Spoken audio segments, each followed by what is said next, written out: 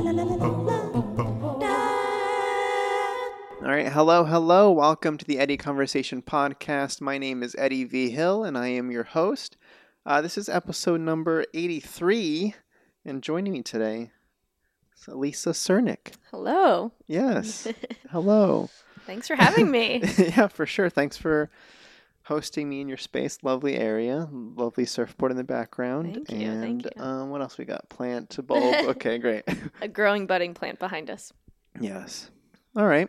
Well, quick foundational stuff on you. Let me just rattle off some stuff for the people, and we'll dive in. Or maybe I should have. All right.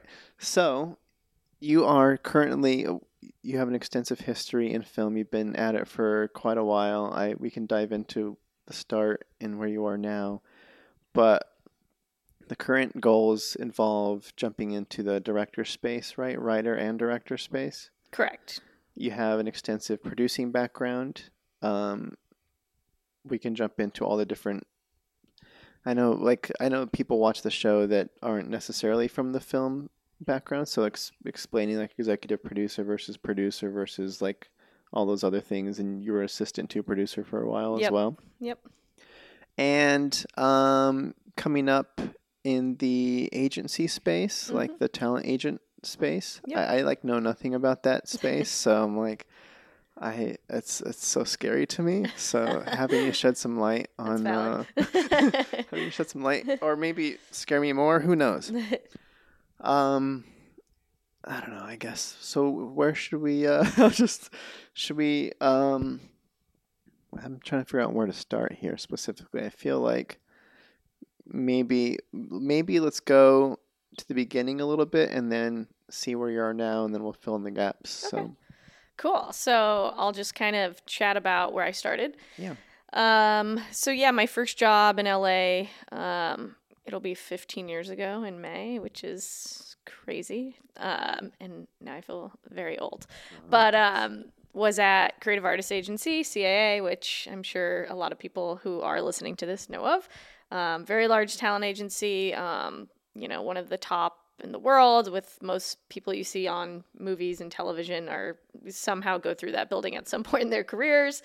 I had somewhat of a lucky break. Normally people start in the mailroom or in the floater pool. A crazy kind of sequence of events allowed me to interview and start straight on a desk for a very senior motion picture literary agent who had been at the company around, I think it was 35 years. He represented, people like Stephen King, James Ivory, Robert Towne, these kind of iconic literary guys that, were just kind of phenomenal examples of perfect screenwriting. So I started on his desk, and quickly I would say I would compare the agency life. It is intense. I'd say a lot of high volume and also high stakes all the time, because you're dealing with such high level people that, there's not a lot of room for error. And at the time, that's very terrifying as a young girl out of Des Moines, Iowa. But in looking back in hindsight now, I can see how advantageous that was starting there, because in everything I do from personal to professional now is at such a high regard for detail. And I can almost automatically tell now when I work with people who started in the agency business and who didn't, because they also have that level of detail and kind of perfectionism, and they have that training that I can see it in their work a lot. Mainly he worked in film at the time, and this was back in the time before TV really blew up, and everybody now is obviously doing film and television, but he was mainly focused in motion pictures. So I was in the film department. I learned and kind of grew up and learned the film business through that.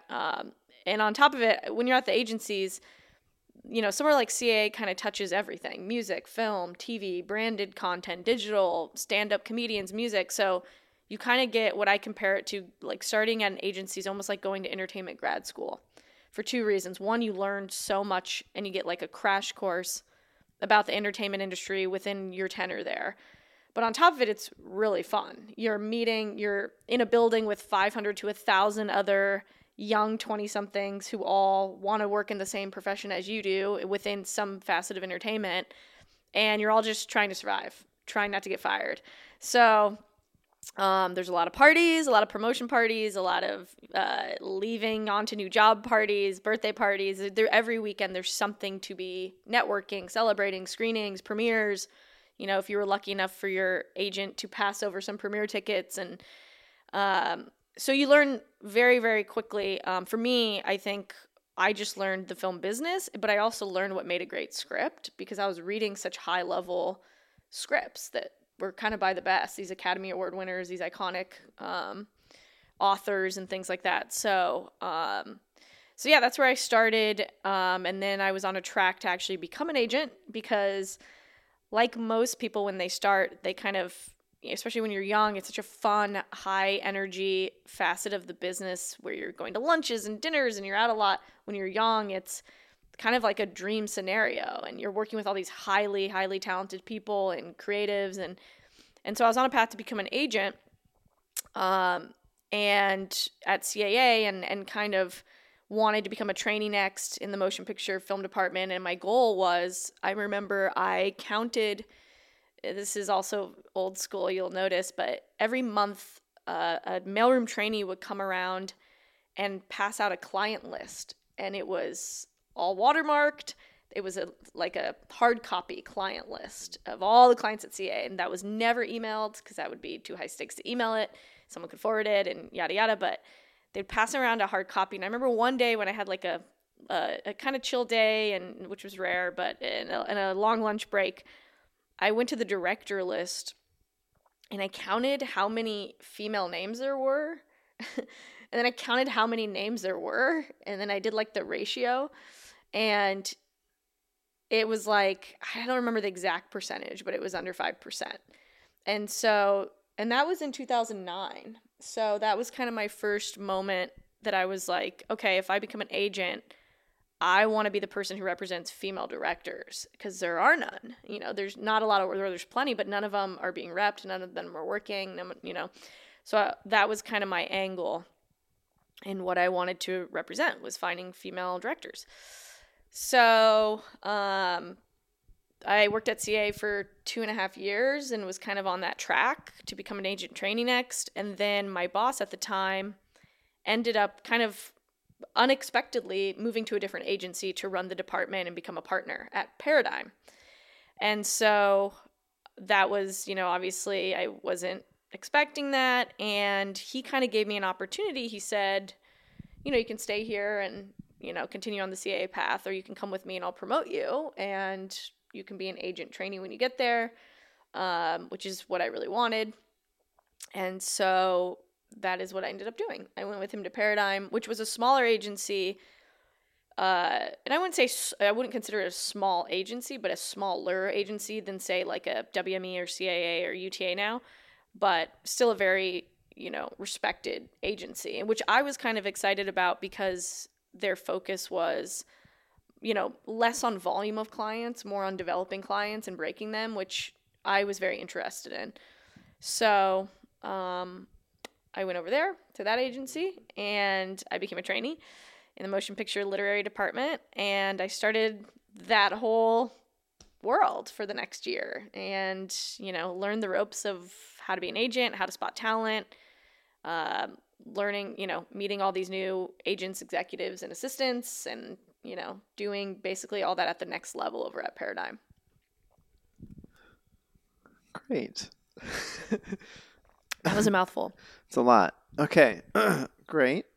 So lots of things I want to dive into on that space. All right. So let's rewind the clock a little bit, just I guess for clarification on what got you going in the first place. So you mentioned Des Moines, Iowa. Is that? Yeah. Yeah. So the objective from the start was just getting into the movie business, was like, how do I get a good foundation in the space was the objective, right?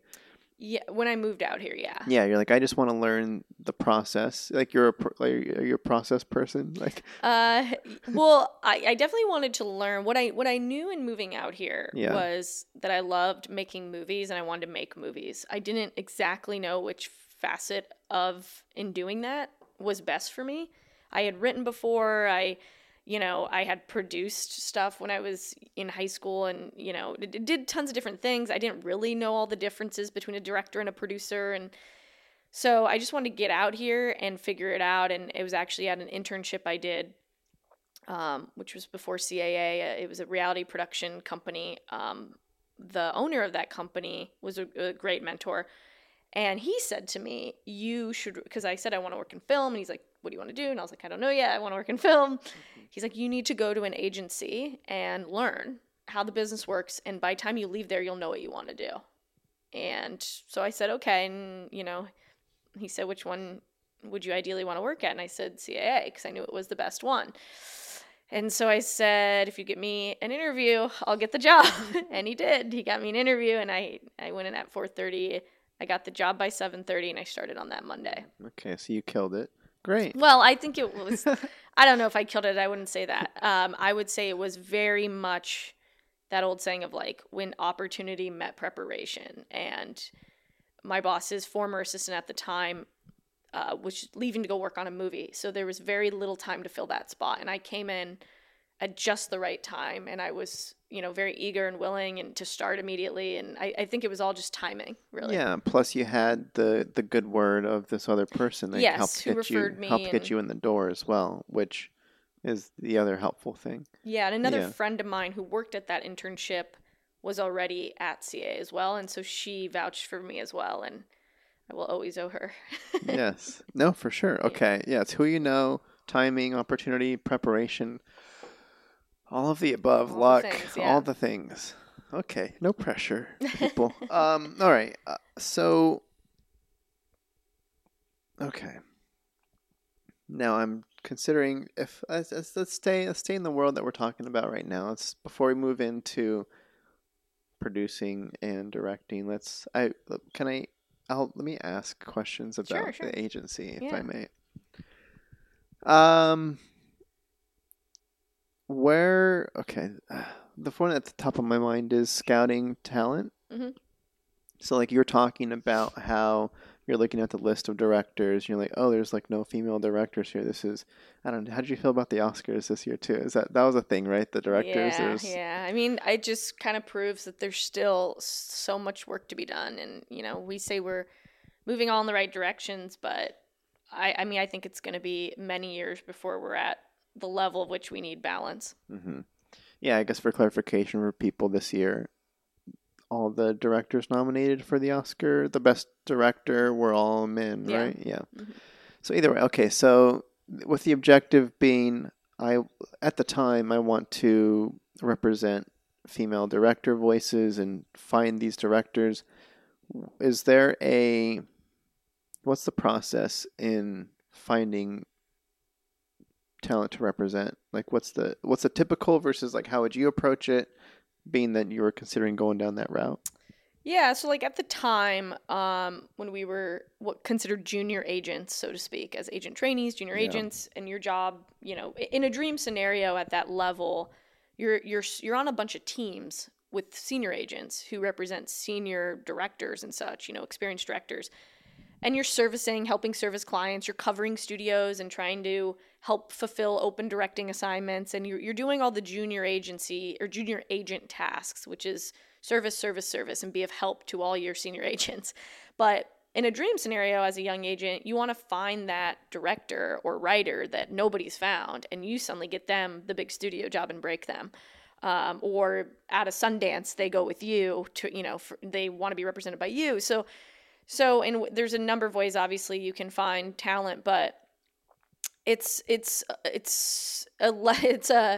a variety of ways. One is, of course, getting out there and hitting the ground running and going to all the festivals, scouring everybody who's won anything in any contest, putting yourselves in the right rooms and going out a lot in terms of where you're going to meet these people. premieres, events, festivals, you name it, any kind of panels, anywhere where you could put yourself in a room with someone potentially that you were interested in representing, you kind of had to go do that. And then it was about forming a relationship with them. Also, referrals. Referrals are a huge way to find new talent. And that was almost something, I mean, any agent will tell you, like, that's always best case scenario when you get referred a great script, maybe that nobody has their hands on yet, and you read it and it's phenomenal, and no one's even calling them yet because it's from Joe in Silver Lake who has no access to the entertainment, but his agent assistant friend passed it along to his agent, and boom. So there were definitely scripts like that. I remember one in particular at Paradigm that now the guys have, I think they're on their third season with a show on Amazon, and they came from an agent assistant who went to college with them and liked their first script. I'll never forget it. And passed it to their agent. Their agent liked it, sold it. And so that is awesome when that happens, because you're finding people that would have never been discovered unless a friend was just in the right place to be able to get your work in front of someone who can do something with it. So I always say there's so many talented people in LA, but they're all on their couch without the right access, or they're all on their computers without knowing who to give it to, or they're working in coffee shops and bars and they don't have the access point. And so when you get something like that, that's always really exciting, because not everybody can afford to submit to major festivals and make stuff with their own money, but yet they're wildly, wildly talented. So there's a number of different ways you can spot talent, but there's also poaching, which, is kind of... Well, yeah, I guess before you get into poaching, because what it feels like to me is, because all of the filmmakers, the ones that are just starting out and have the voice that they've been building up and crafting, and they've got their scripts that they're ready to put out, and they're doing all the work that they could be doing, and then they're just like, I gotta find my person to represent me, or I gotta the next level is like I need to build my team, essentially, right? Mm-hmm. And then so they're accessing all the avenues they feel they have access to, and they're shouting out into the void a little bit, and then there's the people on the other end trying to listen for the calls. Yeah. And it's like, where are the people? Where are the people? And then we're like, we're here. And yeah. It's almost like you're in different rooms shouting. It's like, we're going in circles a little bit. But there's no bridge. Yeah. There's often not a bridge. And it's something I'm still fascinated by, having been on both sides of it and know people on both sides of it throughout my tenure in LA, is that bridge is so needed, but they're also such separate islands and bubbles. So usually the bridge ends up being an assistant somewhere who is passing along. I mean, the assistants really have the most access to up and coming talent, and that's why assistants are so valuable. They are the young ones on the ground, going out every night, here with all the people who just moved to LA, living with them, partying with them, and reading their stuff, trying to help each other out. And that is a great access point into finding new material. And agents very much rely on their assistants. And it's why, assistants like that who are out there doing that, become of great value to the agency, and they get promoted quickly, and they become agents themselves when they do that, because agents in their 30s or even late 20s, they're just not out and about like that. They have lives and families, and the younger assistants are able to do that. Makes sense. Okay, so now poaching. Yeah, the other tactic.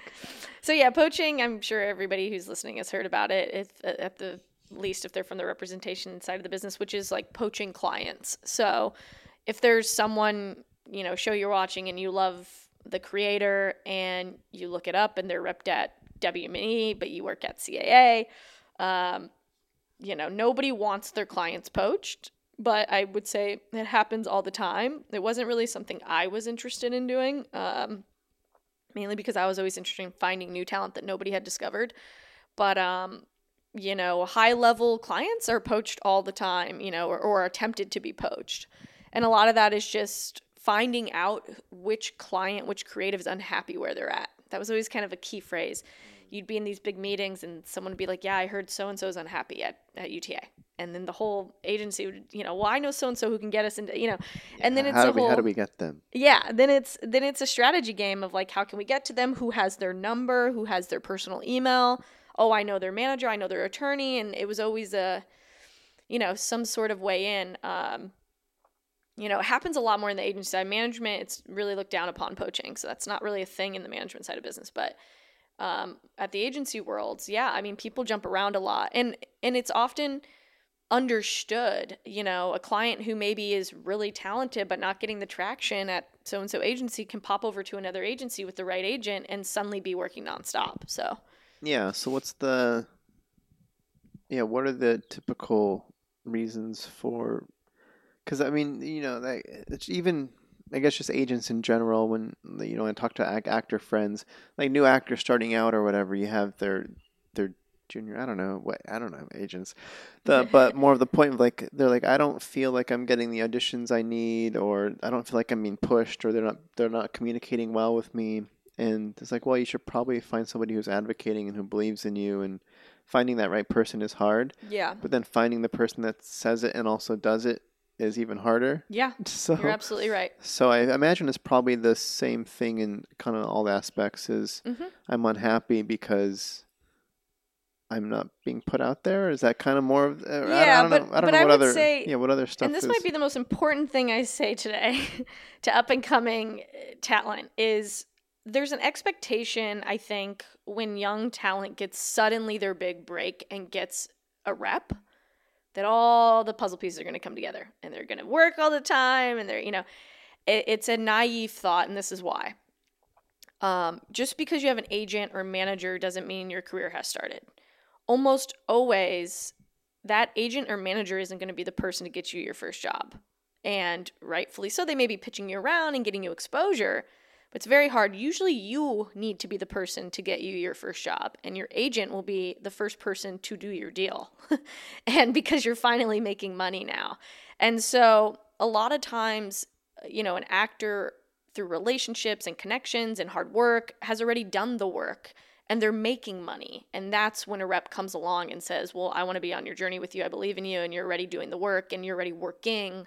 But, and sometimes young agents will take on a totally developmental client that they just believe in. But usually by the time you get a rep, it's not because you've never worked a day in your life and someone spotted you off the street. No, it's probably because you've already put 20 years in. You have a body of work that's very impressive, and you've already been paid to work. And someone's like, I want 10%, and I believe in you. And so that's when you start working the more. 10% first, and then I also believe in you. Well, listen, there's plenty of different ways an agent can work for you, but in an ideal scenario, you want an agent or manager that truly, you connect with on a personal level, that you're going to be okay with talking to this person for potentially the rest of your career, that you trust, that sees your vision of what you want to do for your career and can also be additive in that vision, but that also is going to go to bat for you. And I mean, your agent and manager, to me, at least how I see it, is your biggest fan. They believe in you the most, and when they're in a room, they're bringing you up as much as possible. And that has to be genuine. They have to really believe in you, otherwise it doesn't really transpire and convert into work. And so that's an ideal scenario, but a lot of people, when they leave their agents, it's because, I'm not getting out there enough. And I'm like, well, have you made money in what you're doing yet on your own? Because I think don't rely on an agent or manager to make you money. Rely on you to make you money. Rely on your agent to do your deals. And then once you're making money, they're going to bring you more work. And that's usually how it goes. But I think I always hear from young people, or not necessarily young, but more greener creatives that are just getting into the business who do have reps and are lucky enough to have reps. They say, I'm not getting out there enough. And I'm not being pitched around. And that's going to be the case always when you're young in your career. You have to pitch yourself around. You have to get your own work. Yeah, I imagine it's probably like that for more than just even your first project. You're probably going to be always doing some aspect of that. Yeah. You have to be your biggest agent first. I mean, you really do. No, your product is you. And if you don't know how to sell you, how do you have the expectation for an agent or manager to sell you if you don't know how to sell you? So that's where I personally would always start is, and you can't rely on other people to make your career happen. Mm-hmm. Yeah, otherwise you'll be in LA a very long time. Not with little success. Yeah, there you go. That was the key. Great. Great stuff. Okay.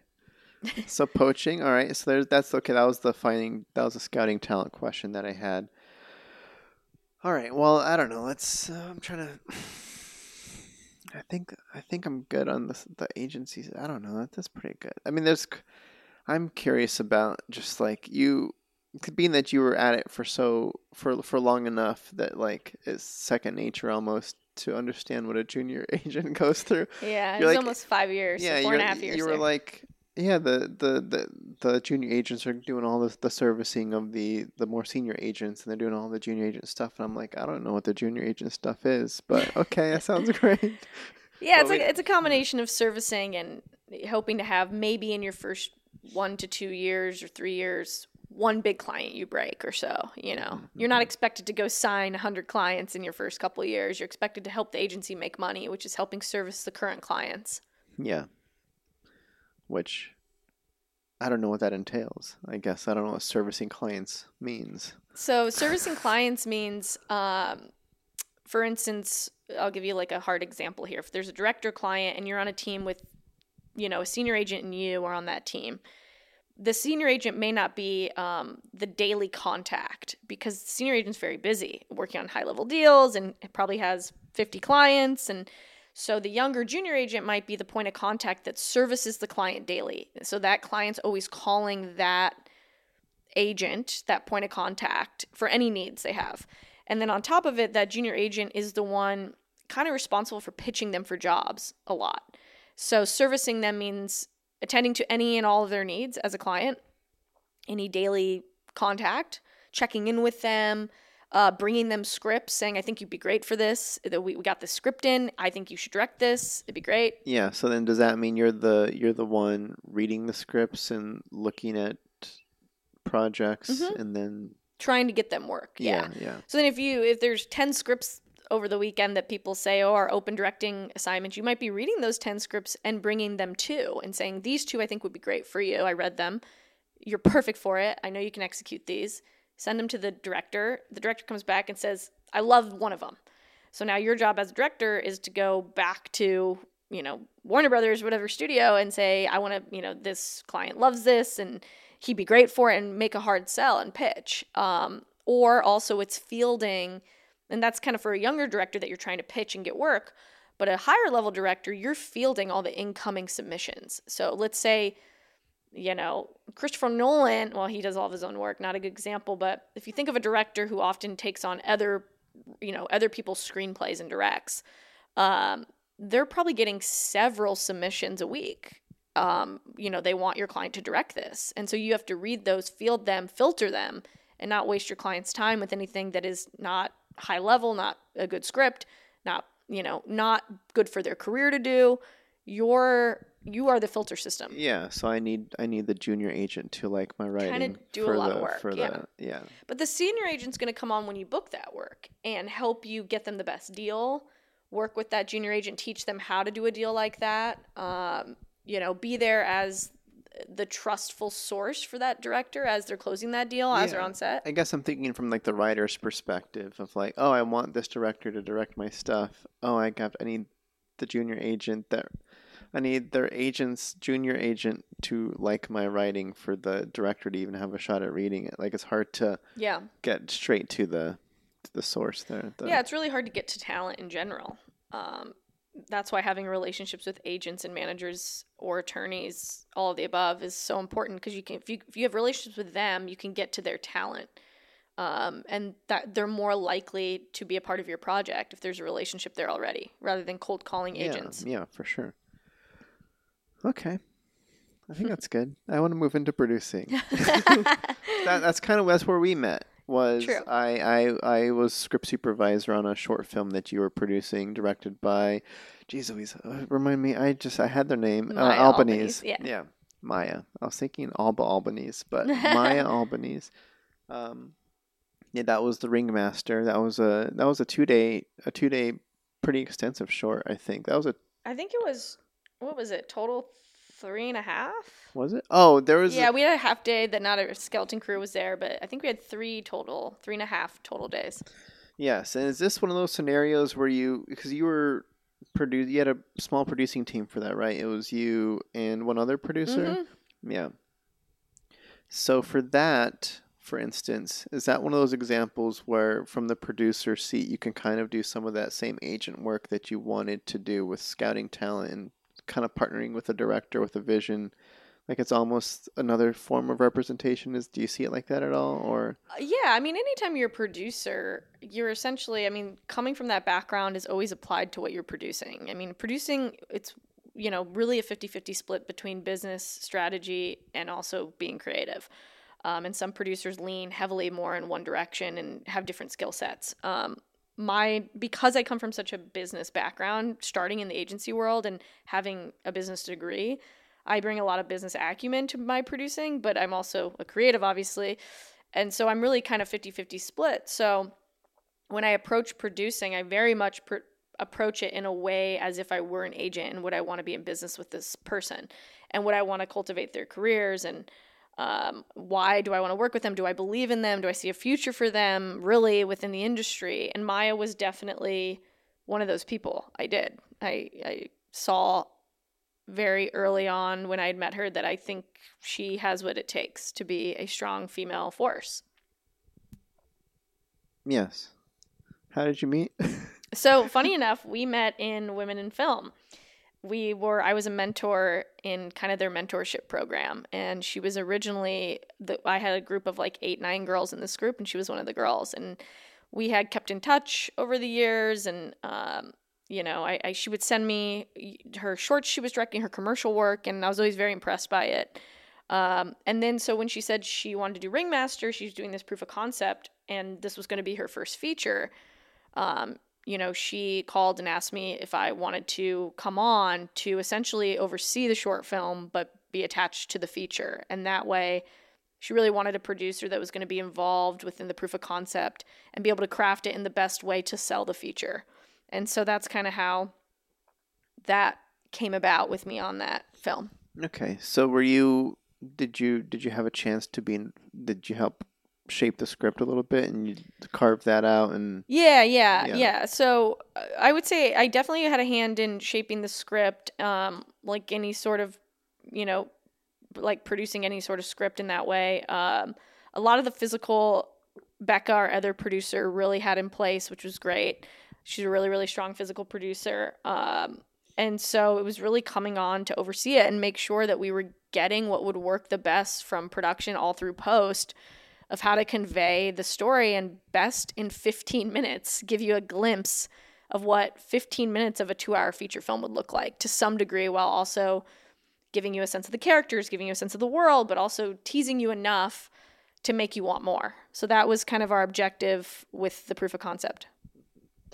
Yeah, I know when I was a part of it, the thing that I was looking at too was like, I got sent, I think when I wasn't like scout, whatever, I was being approached to script supervise. I know I was sent like the pitch deck for it, and the pitch deck was really pretty. Mm-hmm. And I know I use that as my reference when building a pitch deck later for sure. No, it's an excellent example of a pitch deck. I mean, I refer to it a lot as well. Yeah, I'm like, this is a great pitch deck. This is, it's not too complicated, and it's, to the point, all that good stuff. So when I was there, I think because one of the slides had the budget on there, I think and it's public too on like IMDb and stuff. It says $100K, mm-hmm.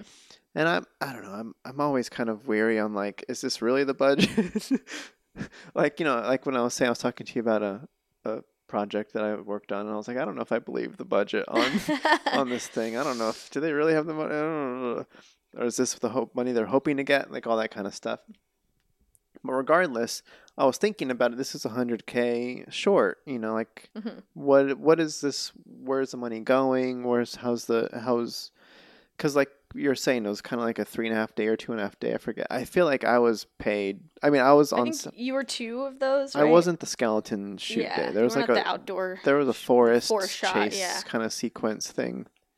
Because we had 2 at the Paramore, the skeleton crew 3rd day, and then we shot at the house the 4th day. That house in La Cañada or something. Yeah, that makes sense. Yeah. Okay. Which it's all served as back. the real world house. Yeah. Yeah. So I was like, oh, it's interesting that there's like this whole half day where it's the skeleton team, but so breaking down the budget in my head, I'm like, oh, I can tell. It was a crazy shoot. It It was was a it was a very it was ambitious shoot. it was It was a lot. it was intense. Can't believe we pulled it off. Yeah, you pulled it off. Yeah. Because I In the know. middle of COVID, mind you, where it was the huge surge at the top of 2022, where nearly everyone in the nation, right after Christmas, got COVID. I mean, me and Maya both had it a week before we shot.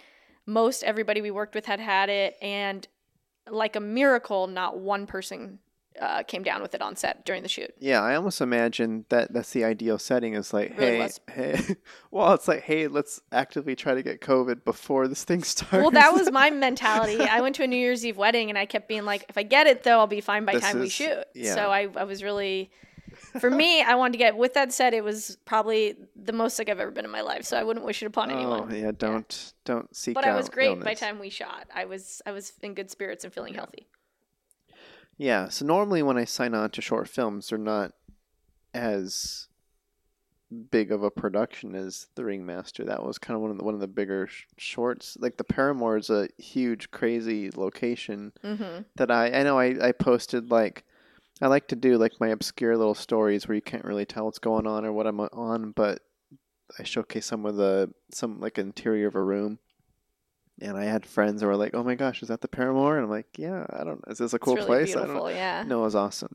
And then I know getting the call sheet. It was like the crew was humongous, and I'm like, "This is crazy. And why? Do we need 2 Fisher dollies over here? This is intense. Holy cow!" Yeah, it was very intense. But then it makes sense because Maya comes from the commercial background, And Becca.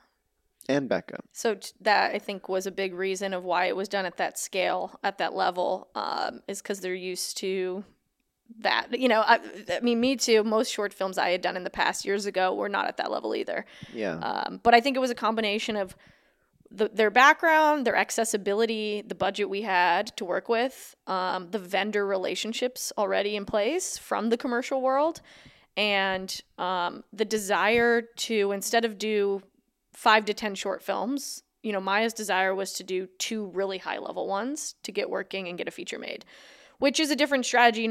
Some people want to churn out tons of work, a great body of work, and make a lot of shorts and get a lot of experience and get into lots of festivals, and it might be at a lower production quality level. But I think her desire was, let's do 2 really high level, and hopefully that'll be what gets me working. No, I think those are 2 great strategies. Mm-hmm. Yeah, and I guess the other things that come to mind with that project too is I remember working with the DP, and we had like a child actor. She played the younger version of another character, and she was super excited with the DP because she was like, "Hey, can you tell what's the Stranger Things Caleb. actress?" No, not Caleb. The Millie, Bobby Thornton. Yeah, Millie. I'd have to look it up. It's getting away. We from all me. know the Stranger Things actress. Yeah. Either way, she was going up to Millie Bobby Brown. Millie Bobby Brown. Yeah, That sounds I don't good. know. Sorry, guys, if we'd ever butchering this. But she was like, "Hey, can you tell Millie or Billy? Millie, it's not Billy. I keep thinking Billie Eilish, but Millie. Hey, can you tell Millie that I say hi and all that stuff?" And I'm like, it's kind of cute that she thinks this DP worked on Stranger Things. It was what I was thinking. I was like, Well, he did. Well, I know. Oh, okay. I didn't know if know. you. at the time, I didn't know. I didn't look him up, or I just maybe thought he was second unit, or I didn't know. I was like, oh, it's cute that she thinks that he works with the actors. And I looked it up later. I'm like, oh, he was the cinematographer for season 4. Mm-hmm. I guess he was second unit for like the previous seasons, and he leveled up on that one, which is super cool for him. Yeah, now he's getting a lot of really great opportunities. But yeah, he was the DP for Stranger Things 4, which at the time was their biggest premiere of a show on Netflix history when it premiered. And now I think Wednesday beat it. Yeah. Yeah. But so really, really amazing timing for us to even get Caleb. And, that was a relationship with Maya had known Caleb. And I think the timing of his career and us being lucky enough to have him on that project couldn't have been better. So yeah, no, it was fun. It was fun. It was. I don't know. Sometimes even on the crew side, we get starstruck with other crew members, Totally, yeah. I and mean, he's so talented, and he really brought Maya's vision to life in an incredible way. I mean, really admire Caleb's craft. He's great at what he does. yeah. So it was cool because I didn't know he was from Stranger Things. So I was acting like he was just another normal DP, another normal DP, whatever. He was, yeah, whatever. And I was like, okay, cool. Now I'm a little more scared to talk to you, but we already had our dynamic down. Either way, it was fun. So is that because you said like you came on a little bit later. A lot of stuff was already in place for that. But is that a similar scenario in how you like to try to produce things? Not Yeah. really. What's your No, usually I'm kind of involved from the get-go. yeah? I was coming off of like a very busy time with the movie I had just done, and I wasn't sure if I was going to take on more projects. I had a pretty busy kind of thing going on, and then I don't know. It just at a certain time, Maya was very smart at, really kept following up and, that kind of thing. And, I felt, she was so passionate about her own project. And that's kind of what I was saying. Like she was, her enthusiasm for what she was doing was impressive. And it impressed me what she had already put in place. And I think a lot of that goes to Becca as well in putting together a team that large and a crew that large and such high level keys for a short film proof of concept. I mean, we had Kit Scarbo too, who had worked on, I think, American Horror Story and, is that costumes? Costuming. Yeah, costumes were a huge part of the film. So I think, she was definitely the right person for it and brought Maya's vision like incredibly to life. That's kind of like it's all about the that's costumes. the whole vibe. Totally. Yeah. So I think having her, and then you have Caleb, who's this incredible cinematographer, and then you're bringing on all these other people that are high level and all the things. So script supervisor was great. The script supervisor, one of the best in the business. So I knew then that I had to do this. Yeah. Sometimes I joke with other script supervisors with it'd be cool to like the joke would be when people are considering coming onto the project is like, wait, you have Eddie as a script soup, or like you have the script and the script supervisor attached, and then you're pitching it out to other directors. When I go out with a film, I always make sure I have my script supervisor attached before I go to directors. Yeah, the director's like, oh, you have Eddie. Oh, you have Eddie, then I'm in. Yeah. Yeah, exactly. Yeah, I mean, gosh, would that be nice? The scriptie's dream. Yeah, that's everybody's dream, right? Mm-hmm. Yeah, who wants sound? Yeah, we'll do that for sure. Okay, so you kind of referenced women in film. Are you still a part of? Not as active anymore. I mean, I was in it for years, and I did a lot. I was a mentee at one point, and became a mentor, and I really liked the whole organization. But just as I've gotten busier, and I like to kind of do different types of mentorship as well, and kind of jump around a little bit, so I'm not just staying in one place. So I haven't been active, I would say, the last couple years in it. Mm-hmm. Probably since 2020 was the last kind of round of mentorship I did. Okay. Yeah, because it makes sense that you were involved or you kind of dabble still is because it falls in line exactly with the whole agency mindset and realizing the need for more women in film. And no, definitely. Same goals and mandates. Okay, let's talk about you as a director. Just vague, kind of broad question just to get it going, but why? Why? Yeah, why? Why do I want to direct? Yeah. Because I could imagine, talking with different people here and there. I know, I talked to a sound mixer recently who wanted to produce some stuff, and then him and his wife produced a thing, and they watched this other director kind of like. They were just not happy with what came out. In the end, they're like, I could do just as bad a job as that guy. Like, can I just do it myself? And, yeah. But I guess, does it come? Yeah. It's just a broad question, but because directing's a whole other thing too, and it's exciting to move into. But yeah. I would say two reasons. One, it is by far the most challenging role I think on a set. So for me, I was attracted to that challenge because I would say producing lends itself to my kind of innate skill set. as a person. I'm very A-type. I'm very organized. I'm very detail-oriented. I'm very business and creative. And producing is a very comfortable role for me to be in. Directing, I would say, is a very fulfilling role, but a very challenging one that pushes me outside my comfort zone.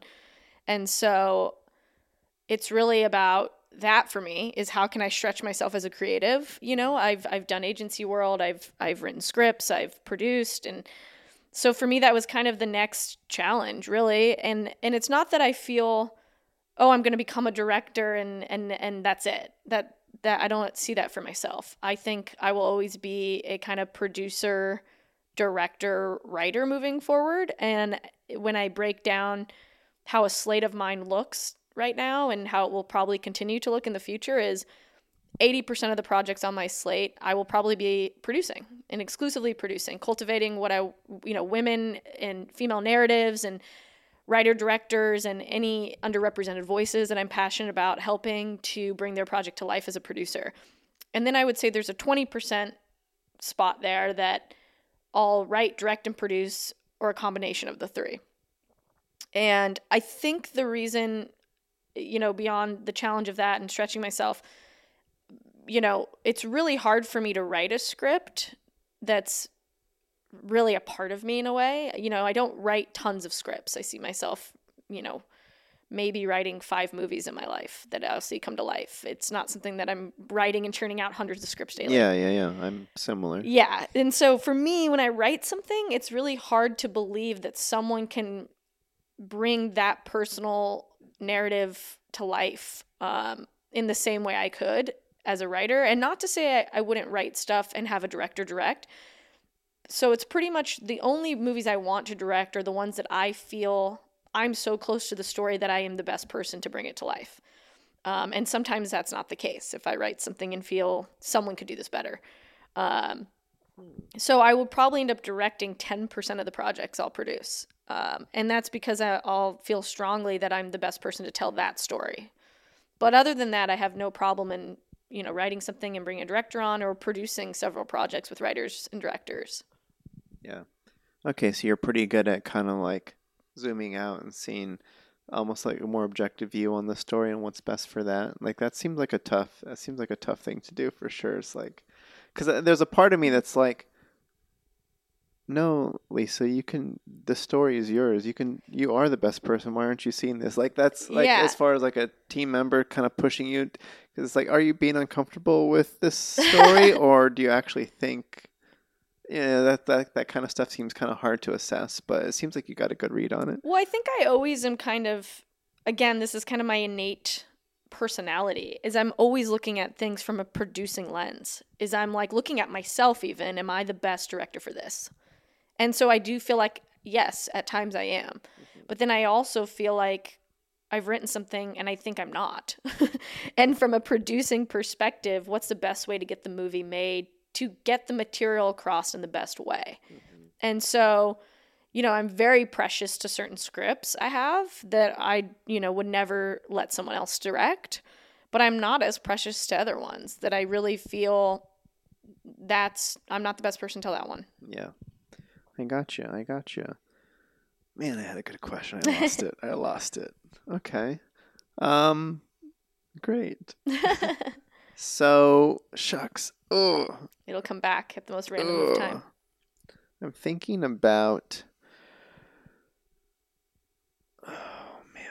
maybe go on about something while I think. So, directing. That's the why the directing question. Thoughts on how to go about, I'll just go to something separate for a while, I think, but packaging your projects. Being that you do have that producer eye on it, I remember the question.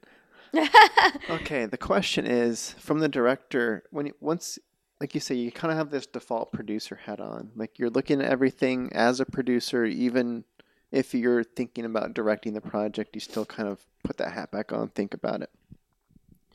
When you think about taking that hat off and putting the director hat on and thinking about the whole process it's going to take to make this thing, from pre-production, being on set through post and doing all the other stuff that movies need after the movie's even done, um, what excites you the most on that process from the directing perspective?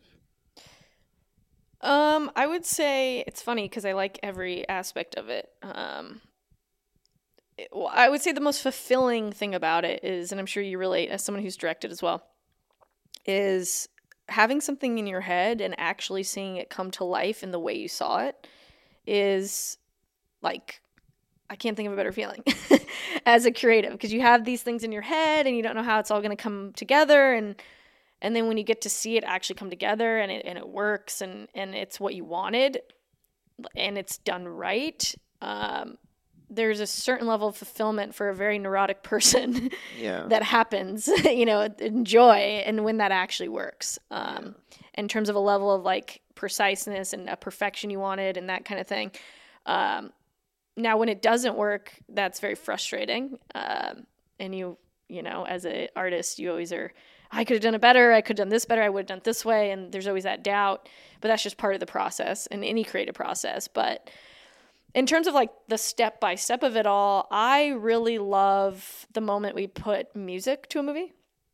Okay. I would say, I love being on set. That's a really fun part, but it's very, very high intensity. It's very stressful. It's a lot of pressure.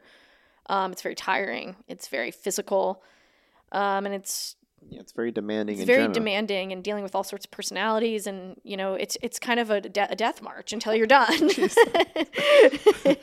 and there's a thrill in that. There's a part of that, and then the moment it's over, I miss it. Like, it's wild. Yeah, it's a pretty like intense depression hits after. It does. You come down and you want to be back on, and then you're like, no, I need a break. But I would say, like, I really love being in the edit.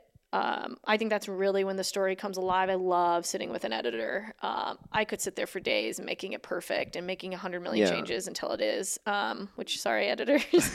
No, I think they like that. I don't know. Yeah, it's like there's fulfilling. There's a tough balance in there. It's But mostly I love putting music to the movie, because I would say like music is probably my second passion. Behind film. And I think music can change an entire scene. It can change an entire movie. The right song, the right score, everything can. It's like it finally has the emotion you're looking for when you add that layer. Okay, so 2 quick questions. Question number 1: you said when you start to see things coming together and your vision is being fulfilled in that way, there's that wonderful feeling you get. So you mentioned the death march of set life. Do you ever get, do the glimpses start coming out there at all? I know it is stressful and it is this, but when you're watching the monitor with your headset on, do you get the feeling there that it's coming together and you kind of know, or does it take till post-production when the edit starts filling in and you put the music on it that it really, for lack of a better term, sings? No, wait, there's a certain level of where I have been able to tell when something's working and not immediately on set. There's a synergy, there's a spark, and you can totally feel it when it's like in flow. And then you can also feel it when it's not. It hurts. It hurts. And the biggest challenge in those moments are, how do I get them back in flow and quick? Because you don't have time. And tomorrow you're not shooting that scene. So that's kind of the struggle and the challenge, and where I think the job gets really, really hard as a director or a producer as well, is how do you get everybody back in sync? But no, you can definitely see those glimpses, and often the monitor will tell you. Like, if you're feeling something watching the monitor, you're likely going to feel something when the movie's in the edit and you're doing your job. But you also can watch the monitor and you're feeling nothing some days, and you're asking yourself, why isn't this working? What do I need to say to make it work? How can I, and that's the hard part of the job. Yeah. And then quick question number 2, at what point do you normally like to add the music in? Do you wait for a full pass, or do you try to, because I know there's different aspects. Like, you can go almost a full distance on a full edit and lock it and then send it to score. Or, how do you like to go about it? Well, a rough cut usually, at least how I've always done it, the rough cut has a rough music edit in it. Some like temp Music. In some wheelhouse I would want it to be. And so that helps feel the flow of the edit too. And like, this is the song and the kind of energy the song needs. So let's plop something in there as a temp type of track and to feel if that works. But I wouldn't say the edit's like completely locked right by the time you do music, because sometimes you have to cater the music to the edit and vice versa. And I think to get music to work right, you really have to use music to hit the beats of the edit to have it really hit. And so sometimes the edit's already there and you're able to craft the music to that, but other times you're not, and so you need to go back and tweak things. But in an ideal world, yeah, that edit is close, and now it's time to lay the music and just push it, across the finish line even further to give it the emotion it needs. Yeah, because I know I watched the Whale recently. I haven't seen that one yet. So good. Can't wait to see it. I think I also listened to I think the DGA podcast had him on or something, and he was talking about, I think the question came up about score, and he was talking about how he waits to the very last second to put his music on. He doesn't add anything until he's like, it's locked, and then send it off to the composer, and then they do their thing. And I was like, that's interesting for sure, because I know for me, I'm like, if it's working without the score, I know I'm in a good place, and then the score just elevates everything else. So I was just curious on I know some people like to add it on really early. And I don't know how it thinks, but okay, that was just a question. Great. The Whale was really good. You should see it, maybe. Whew. Okay. All right. So you enjoy all of the process, which is I'd say pre-production is the part I enjoy the least. If I had to pick something that is the harder. That's the producing side. Yeah, I guess. It's just it's very logistical. It's the least creative part of the process from a producing side. It's very very logistical. But no, as a director, you're formulating all the ideas and you're getting all your visions ready in that. Yeah, yeah. That's the pivotal work aspect. Yeah, I guess that is the hard part, right? Is like breaking the vision and color palettes and aspect ratios and deciding what you want. That's the hard thing, is really really getting clear on what you want, so everybody around you can do their jobs well. Okay. I'm trying to think. We're getting close here, but I do want to ask. This is kind of I feel like a question that, all right, this is for the actors out there. They're like, oh my gosh, I want to work with Lisa Crnic, and she's got all the stuff that, how do I act for this person and this director? How do you look for actors? What's your process for casting? I mean, that depends totally on what the project is. Mm-hmm. If you're doing something more indie, that there's a route for that, where it's watching a lot of tapes and relationships bringing to the table and that kind of thing. And then if you're doing something more high level on the studio level, it's really knowing and having a deep knowledge of talent and names and access to them, and knowing who you want, creating lists, and then it's making offers and submissions and that kind of thing at the studio level.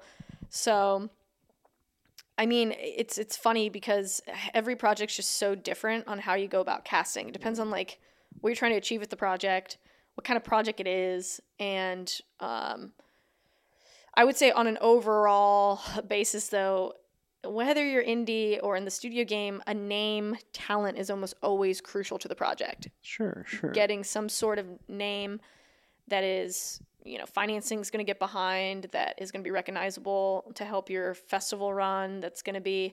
Well, even just to get the funding in general from the start. To get the funding in place. I mean, a studio, you're way more likely to sell a package script with cast attached, a director attached, a producer attached to a studio to get financing than you are to just go out with a spec script, which is, not impossible as well, but it's just so much easier to come to the table with something fully packaged with high-level talent to get funding or distribution than it is to come in on a lower level with unknowns and that kind of thing. So yeah, I guess I'm thinking about maybe that this is the wrong term. I'm not going to say mid-range, but even if you're doing the studio level piece, and you cast your I don't know, let's just say there's 17 cast members that have dialogue or whatever throughout the movie, and 5 of them are recognizable. I don't know, like 10 of them are recognizable. I don't know what the ratio is. So at the bottom of the poll, you've got your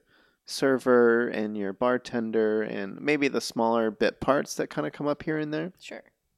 Are you like a traditional through the like you go through the casting director and do all that stuff, or is there a part of it where that junior agent kind of comes out where like I want to scout somebody and put somebody in my movie that nobody knows, and is there any fulfillment in that at all, or Um, is it too much work? I mean, I'd always like to listen if you can break someone, great, but it's just hard in terms of how that helps your movie. Mm-hmm. Now, I wouldn't say like in a lead role that's unlikely because whether you're in the indie game or at a higher level studio or mid-range budget, whatever it is, always in your leads, people are going to try to cast name talent, and it's almost a requirement if you're going to make that project. But let's say a under $2-3 million indie, you can take a shot there and put an unknown in a lead role, and maybe they do get into Sundance and they do win Best Actress or Actor, and now you're a part of breaking their careers. And if you have, a situation like that, yes, that can be super, super fulfilling that you knew this person had it and you found them and you were able to put them in your piece and they were able to see success and start working after that. Like, best case scenario, it's just to get financing, it's like the chicken and the egg kind of thing. You usually need some sort of name talent. But that's not to say, like, what I like to do personally, and at least encourage, is if I'm a part of a larger project that's higher level, and we have our leads in place, then yes, the supporting roles and the kind of, lower kind of, opportunities that aren't necessarily leads, but they're opportunities for character actors and supporting roles. That's when I think it's really fun to, this person that you saw in this obscure web series that's hilarious, that hasn't broke yet, it's an opportunity to give them a shot. Right. And then that shot leads to their next shot, and then their next shot, and suddenly they are in a lead, role in 5 years from now. So, yes, I think totally in support of cultivating any level of talent, may they be, high level or not. It's just often that's not an option for a lead role if you're making your movie. Right. Yeah. I guess. Yes. Yeah. Yes. Sadly, For sure. Yeah. I guess I'm just thinking from the actor's perspective. I just want to get on set with Lisa Crnic in any capacity because down the line, you're going to be at this for a long time too. So it's like you said, it's kind of climbing the director ladder is kind of fun too. It's like, all right, I had 1-2 lines with her the first time, but now look at what else I've done, keeping and doing all that stuff, and like down the road is like, oh, I'm actually a lead person now. Let's do something. Like that's kind of. And I would say that's a really good thing to bring up. Is that building as an actor, like from the actor perspective, your job, even if you have one line on set, is to make a positive impression. Your other job is, while you're in these rooms that you may be giving these opportunities, is how can you build a relationship and make an impression?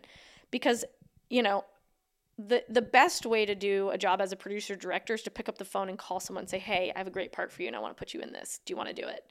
That makes our jobs way easier than having to watch tapes and casts and all that. So the more relationships we all have, and vice versa for an actor, the more relationships with directors and producers you have, that is a symbiotic, is that the right word for it? I think so.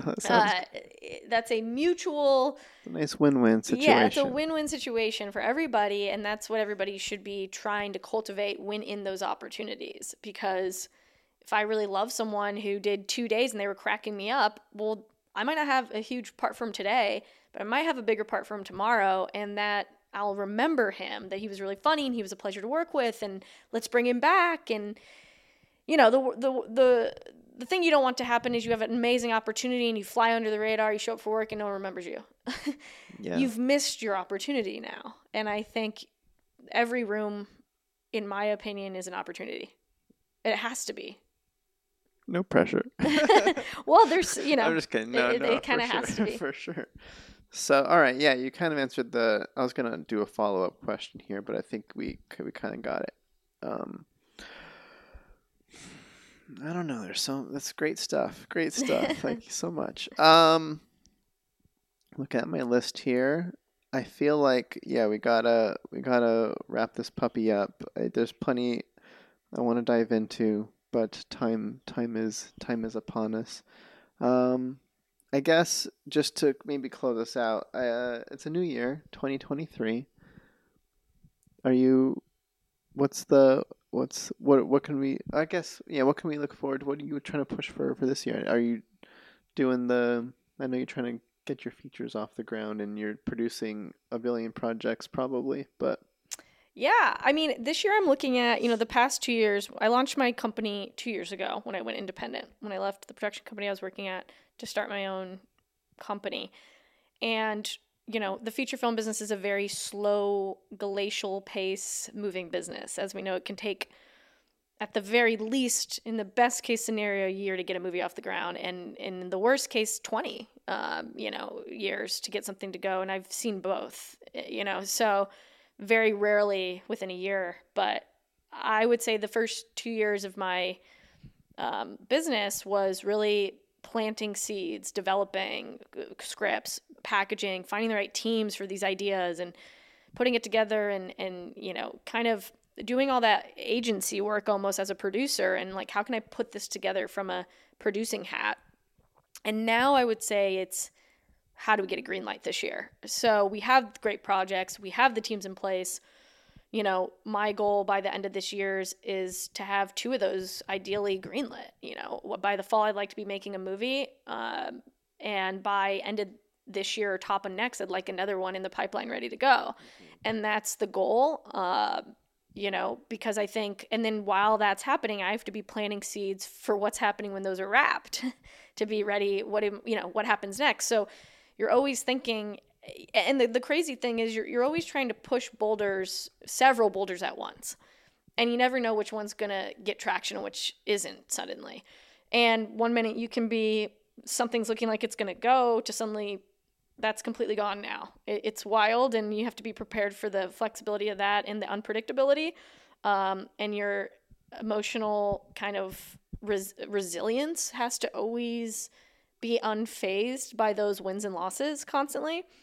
yeah, and it's helpful when you do have all those, because you call them boulders. Like I like to think about them as seeds too. Like you have all these seeds planted, and you have your limited water, and you're watering this day, this day, and you don't know which one's gonna start growing when, you never know which one's gonna sprout, and it's usually like the one you think was the least likely. Like that's the crazy thing. Like, it's just wild how that happens. Yeah, and it helps keep the emotions level, because yeah, you're like, oh, this one didn't sprout. It's okay. I'm watering these other Now we're doing this one. these other ones here. If you're putting all the eggs into, there's so many too many metaphors. If all the eggs are in one basket, and that one doesn't Exactly. You can't just be, there's no way a producer can survive if they're only focused on one project at a time. Yeah.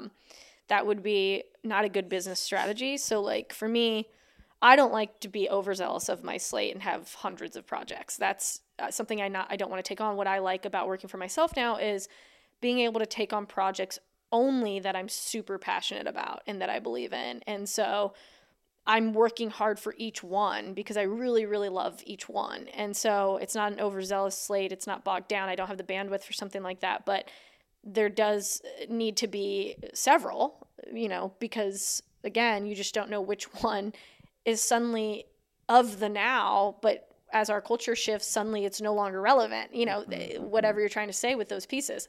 So you're always kind of like juggling a moving target, and one actor that is attached to your film from last year could suddenly be canceled this year. And so then you have to start over the casting process. So it's constantly a moving target, and how are you getting financing, and where is it coming from, and who do we need to attach, and which producer dropped off, which producer needs another one. And so that's the fun of it, and then the cool thing is when one does finally go and you're on set and you're making this movie and you know how much blood, sweat, and tears went into it.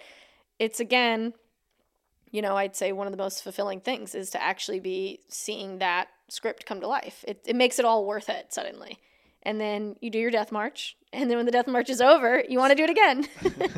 Just this death march thing. No, I enjoy lovely. being on set a lot. It's to me the most fun part. But I do think it is a very demanding experience as a producer and director. Yeah.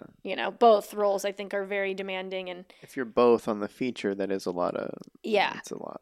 And you definitely are the top down, and how you feel that day is going to bleed into everybody around you. Are you one to push for shorter days and stuff as producer director to help keep that sanity and keep it less deathy? No, I wouldn't say that. I mean, ideally, the more days we get, the better. That's always a money question. The more what? I said the more days you get, the better. Sure, more days, but the 10-hour day versus a 12-hour day. Oh, yeah. I mean, again, that's a money thing. I would always fight for not working cast, crew, and my own self to the bone. I think you don't get good work when people are drained, tired, and exhausted. And so I'm a firm believer of...